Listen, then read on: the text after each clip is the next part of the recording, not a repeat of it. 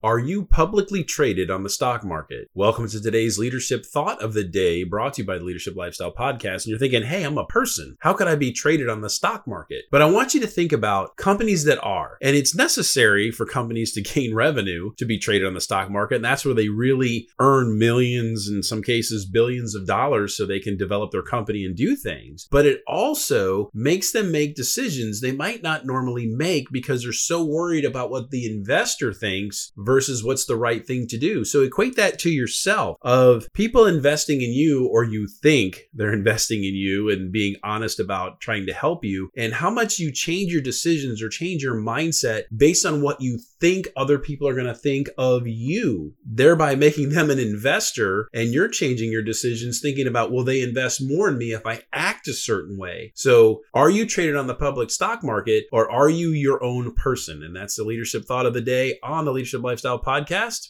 Grow yourself just a little bit more.